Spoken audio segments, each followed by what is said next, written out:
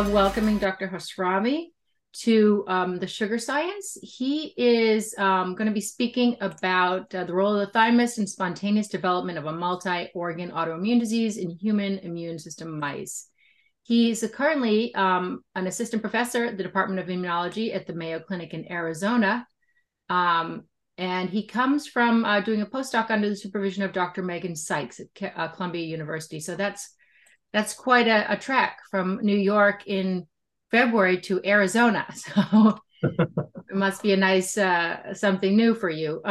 During his postdoc years, Dr. Khosravi has worked on different approaches of inducing immune tolerance in transplantation and autoimmunity, including thymus transplantation and engineering of Tregs and hematopoietic stem cells using humanized mouse models. He's worked on identifying the mechanism underlying the development of autoimmunity, something near and dear to our hearts here with type 1 diabetes. This is also including the role of thymus and lymphopenia-induced proliferation of T cells. He's also used these models to study the development of human TCR repertoire in human thymus. And currently, Dr. Khosravi's lab research focuses on one, developing chimeric antigen receptor or CAR Tregs with enhanced stability and functionality for inducing immune tolerance in transplantation and xenotransplantation. And two, studying Tregs in autoimmune diseases and applying engineering strategies to develop autologous Treg therapies for these patients. Welcome, Mohsen. Thank you very much for joining us, and I'm very interested to hear about your work and the laboratory you're setting up in Arizona. Thank you very much. Thank you very much for the introduction, and thanks for the audience to join. I see some familiar faces in the audience. It's good to see you guys. So my name is Mohsen. I'm going to talk about the role of thymus in the spontaneous development of a multi-organ autoimmune disease in human immune system mice. First, let me just introduce the model. Human immune system mice, or more traditionally humanized mice, provides a platform for studying a variety of different human immune diseases. We can study, for example, basic immunology, the development of myeloid and lymphoid cells, hematopoietic stem cell niche, thymic selection processes. We can use these models to study autoimmune diseases like type 1 diabetes, RA, lupus, infectious diseases, transplantation and xenotransplantation, and also cancer. To make humanized mice or human immune system mice, we can have different sources of, for example, thymus. We can have different sources of hematopoietic stem cells and antigen-presenting cells, different sources of T cells and different sources of target cells, like, for example, beta cells differentiated from embryonic stem cells, iPS cells. So it gives us a variety of different choices to study the immune system of interest that we want. So the model that we have been using in our lab, in Dr. Megan Sykes' lab, one of the main models are the human immune system mice that are generated with human fetal hematopoietic stem cells, with or without human fetal thymus. So these mice spontaneously develop a syndrome resembling autoimmunity at varying times post-transplantation, depending on the model that we use. So this disease is characterized by weight loss, hair loss, enlargement of lymphoid organs, and infiltration of T cells and other immune cells in non-lymphoid tissues. This condition, as you can see, a mouse that has this disease here, this condition limits the experimental window for these mice, and we don't know the main cause of the disease. So we try to investigate the mechanisms that drive this autoimmune disease in humanized mice. And as you can see here, I'm showing the percentage of disease-free mice in humanized mice that have a human thymus versus the ones that have a mouse thymus. Okay, so first, I'm going to show you how this disease looks like. So this is the histology of non-lymphoid tissues in affected and non-affected mice. On the upper row, I'm showing the histology in non-affected mice. So you're seeing, for example, salivary glands, skin, liver, lung, and pancreas. And in the lower row, you see the same tissues in affected mice. As I mentioned, they are infiltrated with immune cells. For example, in the skin, we have thickening of the epidermis and infiltration of immune cells into the dermis. Also in the liver, we see these patches of immune cell infiltration. In the lung, the alveolar spaces are filled with immune cells, and even in the pancreas. Although in the pancreas, it's interesting that the islets are kind of spared, but the immune cells are infiltrating the exocrine parts of the pancreas. So these mice do not really develop type 1 diabetes, but they do have other infiltration in other tissues. That's scary. Yeah, it's interesting. And feel just at this moment, I'm just going to say, if anyone has any questions as we go along, please insert your questions into the chat or raise your hand. Yep. We have done some immunofluorescence staining to see what cells are really infiltrating these organs in these mice. So in the liver, for example, we do see infiltration of T cells and macrophages. In the spleen, when these mice have the disease, we do see very enlarged multinucleated macrophage cells in the spleen. And also in the skin, we have the infiltration of CD4, CD8s, macrophages, and even some B cells. And looking at the cytokines in the serum of these mice, we have a little bit higher levels of TNF, but it's not significantly more, but interferon gamma is significantly increased in the serum of mice that are affected and have the disease. Looking at the phenotypes of T cells in affected and non-affected mice. So first of all, we have higher levels of T cells in the spleen, bone marrow, lymph nodes, and even in the skin of these mice that are affected as compared to non-affected mice. They have much higher levels of T cells. And these T cells, both CD4s and CD8 T cells, the majority of them, when the mice are affected, are not naive anymore. So we lose a population of naive CD4 and CD8s in different tissues. And the majority of these T cells are now becoming effector memory cells, again, in across different tissues of these mice. So one question was whether this is so it looks like T cells are driving the disease here.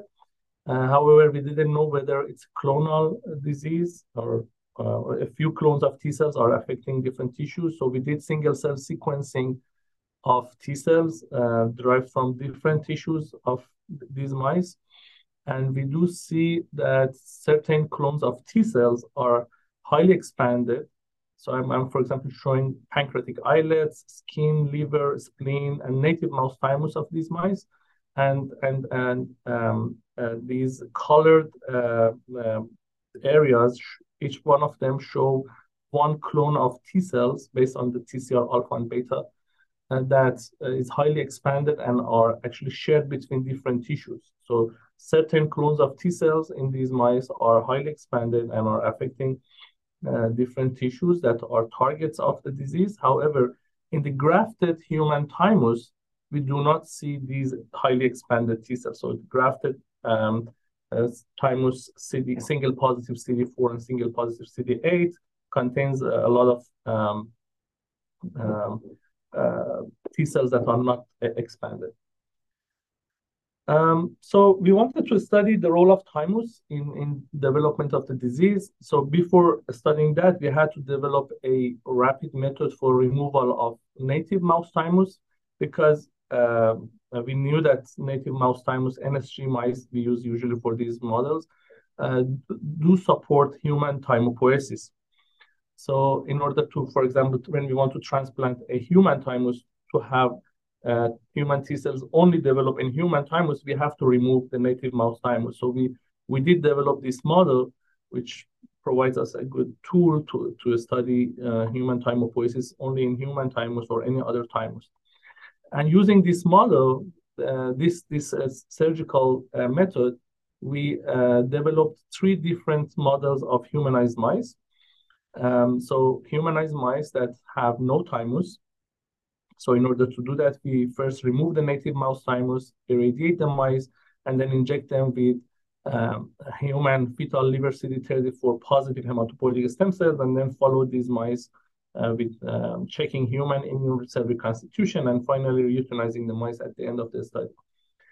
To study the mice that only have human thymus on board, we again remove the native mouse thymus, do the same procedures. However, we also transplant these mice with autologous human fetal thymus. So we cut these human fetal thymi into small pieces of 1 to 2 millimeter cubic and transplant them under the kidney capsule. And we also take some measures in order to remove the pre-existing thymocytes from these mice. So the majority of T cells that develop in these thymi are newly developed T cells that come from the hematopoietic stem cells. And the third model here is when we study the disease in mice that have mouse thymus on board. So we do not do any thymectomy in this model. We just leave the native mouse thymus there, but do not transplant any human thymus.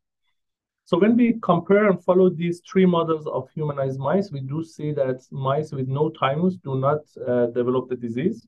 So T cells are absolutely required for this autoimmune disease to develop. Mice with the mouse thymus have a faster disease development as compared to the mice with a human thymus. So we wanted to see why is that, and why having a human thymus on board kind of delays the disease as compared to the mice that have only murine thymus. So first we looked at the structure and the histology of native mouse thymus and grafted human thymus. So when we transplant human thymus under the kidney capsule, it becomes like this, almost the size of the kidney. So it grows a lot as compared to the native mouse thymus, which is very small and vestigial. So if we compare the NOD thymus, the right lobe and the left lobe of the thymus, it's much larger than the NSG mouse thymus. So NSG is on the background of NOD. So NSG mice is NOD mice that are skewed and have common gamma chain knockout. So they have excuse me, was that a surprise that it grew so large? So this is the normal size of the NOD mouse thymus. So it was a surprise. No, the grafted. You said it grew much larger. Oh, do you mean the grafted human thymus? Yes. Mm-hmm. No, that's what we usually see. So okay. I just wanted to clarify that. Yeah, no, that's the usual. I mean, when we transplant these thymi under the kidney capsule, they're very small, actually much smaller than the native mouse thymus, but they grow a lot. And it's only specific to fetal thymus. So if you transplant postnatal thymus, it does not grow that much. So that's actually another interesting story that our lab is pursuing. But we use human fetal thymus because we know it grows and it supports. And when you look at the structure of these grafted human fetal thymus, you do see these different areas of thymus. I mean, the cortex, the medulla, basal corpuscles. So it actually forms a very well-structured human thymus. That's fascinating. And yeah, and even the immunofluorescence staining shows, for example, we checked HLA-DR, cytokeratin 8 and cytokeratin 14. Cytokeratin 8 mainly characterizes the areas that are cortical areas of the thymus, and while cytokeratin 14 mainly shows the medullary areas plus the HLA-DR. So the same when you do one last question. We have one question in the chat. What is the difference in thymus size in comparison to B6 mice? NSG doesn't have an immune system. Can you field that one? Sorry, as compared to black 6 mice, you said? Yeah. What is the difference in thymus size in comparison to B6 mice? NSG doesn't have an immune system. Right. So the NSG mouse thymus is very vestigial and very small. I don't know the comparison between NOD and B6. I believe both of them are big and similar size. But since the NSG, I mean, there is no development of T cells, murine T cells in this NSG mouse thymus. But when we transplant it with human thymus, with human hematopoietic stem cells, there will be human thymocytes developing in this mouse thymus. But still, it does not develop a very well-structured. So this is, for example, one NSG mouse thymus, the native mouse thymus, that has human thymocytes, but still it does not form the cortical and medullary areas that we see, for example, in grafted human thymus. So, and then when we stain, for example, for cytokeratin 8, and UEA1 is a marker of MTEX, so we do not see actually any MTEX in these native mouse thymi in NSG mice, as compared, for example, to NOD mouse thymus that shows the areas of, for example, these areas are medulla that contain UEA1 positive cells, but in NSG mouse we don't see them. So looks like we don't have really a well organized structure here, but the percentage of double positive and single positive CD4 and CD8s are very similar between grafted human thymus and native mouse thymus. However, the level of Tregs are lower in the native mouse thymus as compared to grafted human thymus. So looks like there is some lack of structure here, and we hypothesize that this lack of structure might lead to leakiness of these native mouse thymi to autoreactive T cells, and probably that's why that these mice develop a faster disease in humanized mice. So to test that, we used a system that was previously developed in Dr. Crusoe's lab, which in our center.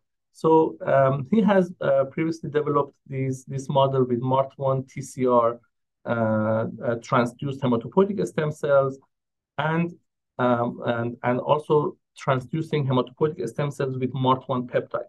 So before transplanting the hematopoietic stem cells to these mice, we transduce them using lentiviral vectors. We transduce them, half of them with MART1 TCR. So this is an HLA-A2 restricted TCR that recognizes the melan A antigen or MART1. And the other half of hematopoietic stem cells, we either transduce them with the MART1 peptide or did not transduce them. So we wanted to see what happens to the selection of this TCR if the cognate peptide is presented in the thymus. So we were expecting that the presence of the peptide leads to negative selection of this TCR. So we tested this system, this model, in native mouse thymus versus grafted human thymus, and then looked at double positive thymocytes, single positive CD8s, and single positive CD4s, and stain them with the tetramer that detects the MART1 TCR. So in the absence of MART1 peptide, this TCR is positively selected in the grafted human thymus. So it is positive in double positive and single positive stages.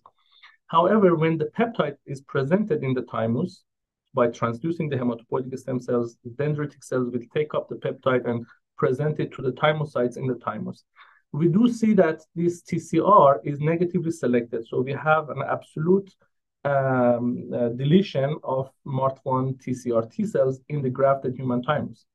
However, when we look at the native mouse thymus, it's not the case. So in the presence and absence of the MART1 peptide, we still do see MART1 TCR transduced MART1 TCR T cells present in the native mouse thymus, which shows to us that this lack of structure in the native mouse thymus leads to lack of negative selection of this TCR, even in the presence of the peptide. So that that supports our hypothesis that the lack of structure in the native mouse thymus leads to leakiness of native mouse thymus and potentially could lead to the autoimmune development. Can I just ask, do you see in humans that progress to or that are at risk for autoimmune disease like type 1, they have the HLA risk factors, is there any kind of disorganization in their thymus in any of the tissue samples that are seen? If there's, this is prior to what, like 10 years old, because the thymus disappears. Right. So I believe we still don't know the answer as far as I know. And not a lot of studies have been done. And I believe that's the field of study that requires more investigation. And it's a little bit difficult because you cannot really sample the thymus. The only way to analyze the thymus probably is with sonography to test maybe the size of the thymus. And also, the other thing that we can do is to measure the level of recent thymic emigrants in the periphery of those patients. There are some suggestions in the literature that in certain autoimmune diseases, including type 1 diabetes, there is lower levels of recent thymic emigrants in the peripheral blood of these patients, suggesting that there might be some differences in the size or structure of the thymus. But probably humanized mice actually provide a good platform for studying this question. Actually, our lab is currently working on, Dr. Megan Sykes' lab is currently and also Dr. Crusoe's lab, they are working on this to study the role of thymus in type 1 diabetes specifically, with a new project under the head. No, that's fantastic. It's a great model system. And as we know, Stan Wang in Boston just launched his company Thymune, with some ideas in that same kind of vein. So it really, it's kind of interesting that the thymus is not coming back, but getting more attention, more love these days as a potential target. Exactly. So we hypothesized that, we were wondering why is that the native mouse thymus in NSG mice have this problem, a lack of structure. So one hypothesis that we had was that maybe a lack of interaction, early in life interaction of hematopoietic cells and the thymic epithelial cells might be the reason that these thymi do not form a very well structure. Because we know that thymic epithelial cells require interaction with hematopoietic cells and thymocytes for fully developing functional thymic epithelial cells. So we decided to study whether injection of hematopoietic stem cells at the neonatal stage versus an adult stage might make any difference in development of the disease and formation of a native mouse thymus structure.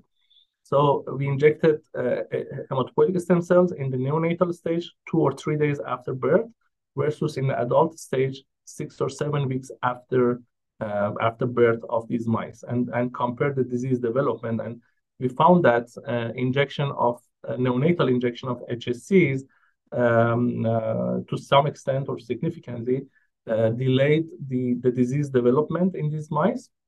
However, the number of thymocytes was not different between these two groups. And when we looked at the structure of native mouse thymi in these two groups, it was not really different.